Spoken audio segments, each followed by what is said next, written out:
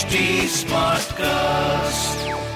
You are listening to a Mint production brought to you by HT Smartcast. Good morning. You're listening to Mint Business News with me, Gopika Gopakumar. Here are the main headlines this morning. MSCI has started a free float review of Adani Group securities, and it believes certain investors should no longer be designated as free float. The changes in the free float will be announced in its February review. Today, barring Adani Wilmar and NDTV, the remaining group stocks, namely Adani Enterprises, Adani Ports, Adani Total Gas, Adani Green, Adani Transmission, Adani Power, ACC and Ambuja Cements are part of the MSCI Global Standard Index. France's Total Energies has put on hold a planned investment in Adani Group's $50 billion hydrogen project pending results of an audit launched following allegations by a US short seller. The Chief Executive Officer of Total Energies, Patrick Pouyanné, said the partnership where the French oil giant was to take a 25% stake in the hydrogen venture of the Adani Group was announced in June last year.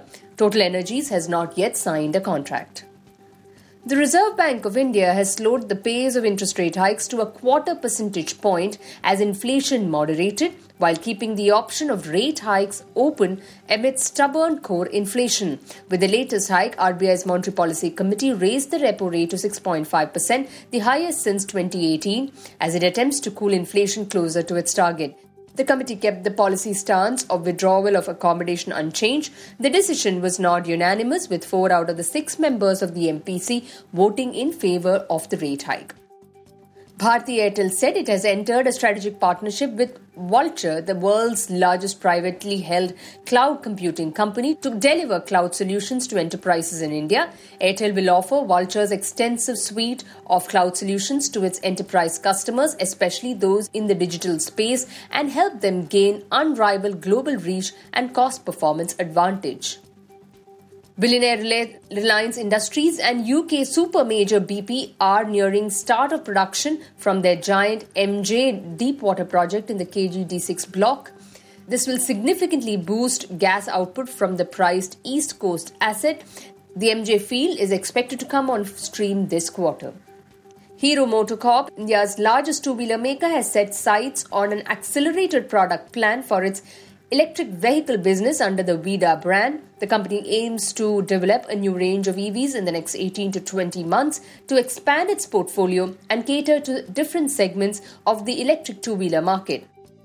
TV Narendran, the Chief Executive Officer and Managing Director of Tata Steel, said the UK government has offered a counter package to the steel giant against its proposal seeking a financial package to execute its decarbonisation plans for its plant in Port Talbot. The Tata Steel CEO and MD believes there is a big gap between what the company had asked for and what the British government has offered. However, he is yet to share any details of the government's offer.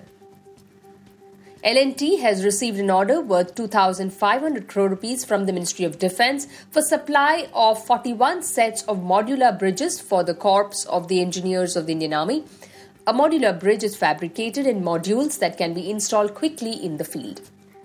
The Aditya Birla Group has announced a foray into the premium casual dining space under Aditya Birla New Age, promoted and spearheaded by Aryaman Vikram Birla, son of Aditya Birla Group Chairman Kumar Mangalam Birla. The foray is in collaboration with chief restaurant and entrepreneur Rahul Akerkar, who has joined ABNA's wholly owned subsidiary as a creative director and director cuisine. RBL Bank has received RBI's approval for reappointment of Rajiv Ahuja as Executive Director of the bank for a period of 3 years, with effect from February 21st.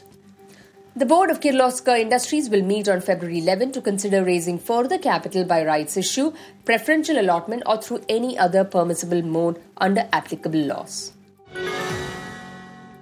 Moving on to markets, Indian indices, equity markets held nominal losses in early trade today following hawkish commentary from Fed officials in the US. BSE Sensex fell 120 points to 60,545 and quickly turned flat, while NSE Nifty 50 slipped 26 points to 17,846. In business term of the day, we look at free float, also known as public float. It refers to the shares of a company that can be publicly traded and are not restricted In other words, the term is used to describe the number of shares that is available to the public for trading in the secondary market. With that, it's a wrap on today's edition. Thanks for tuning in. Have a great day. See you tomorrow. Bye-bye.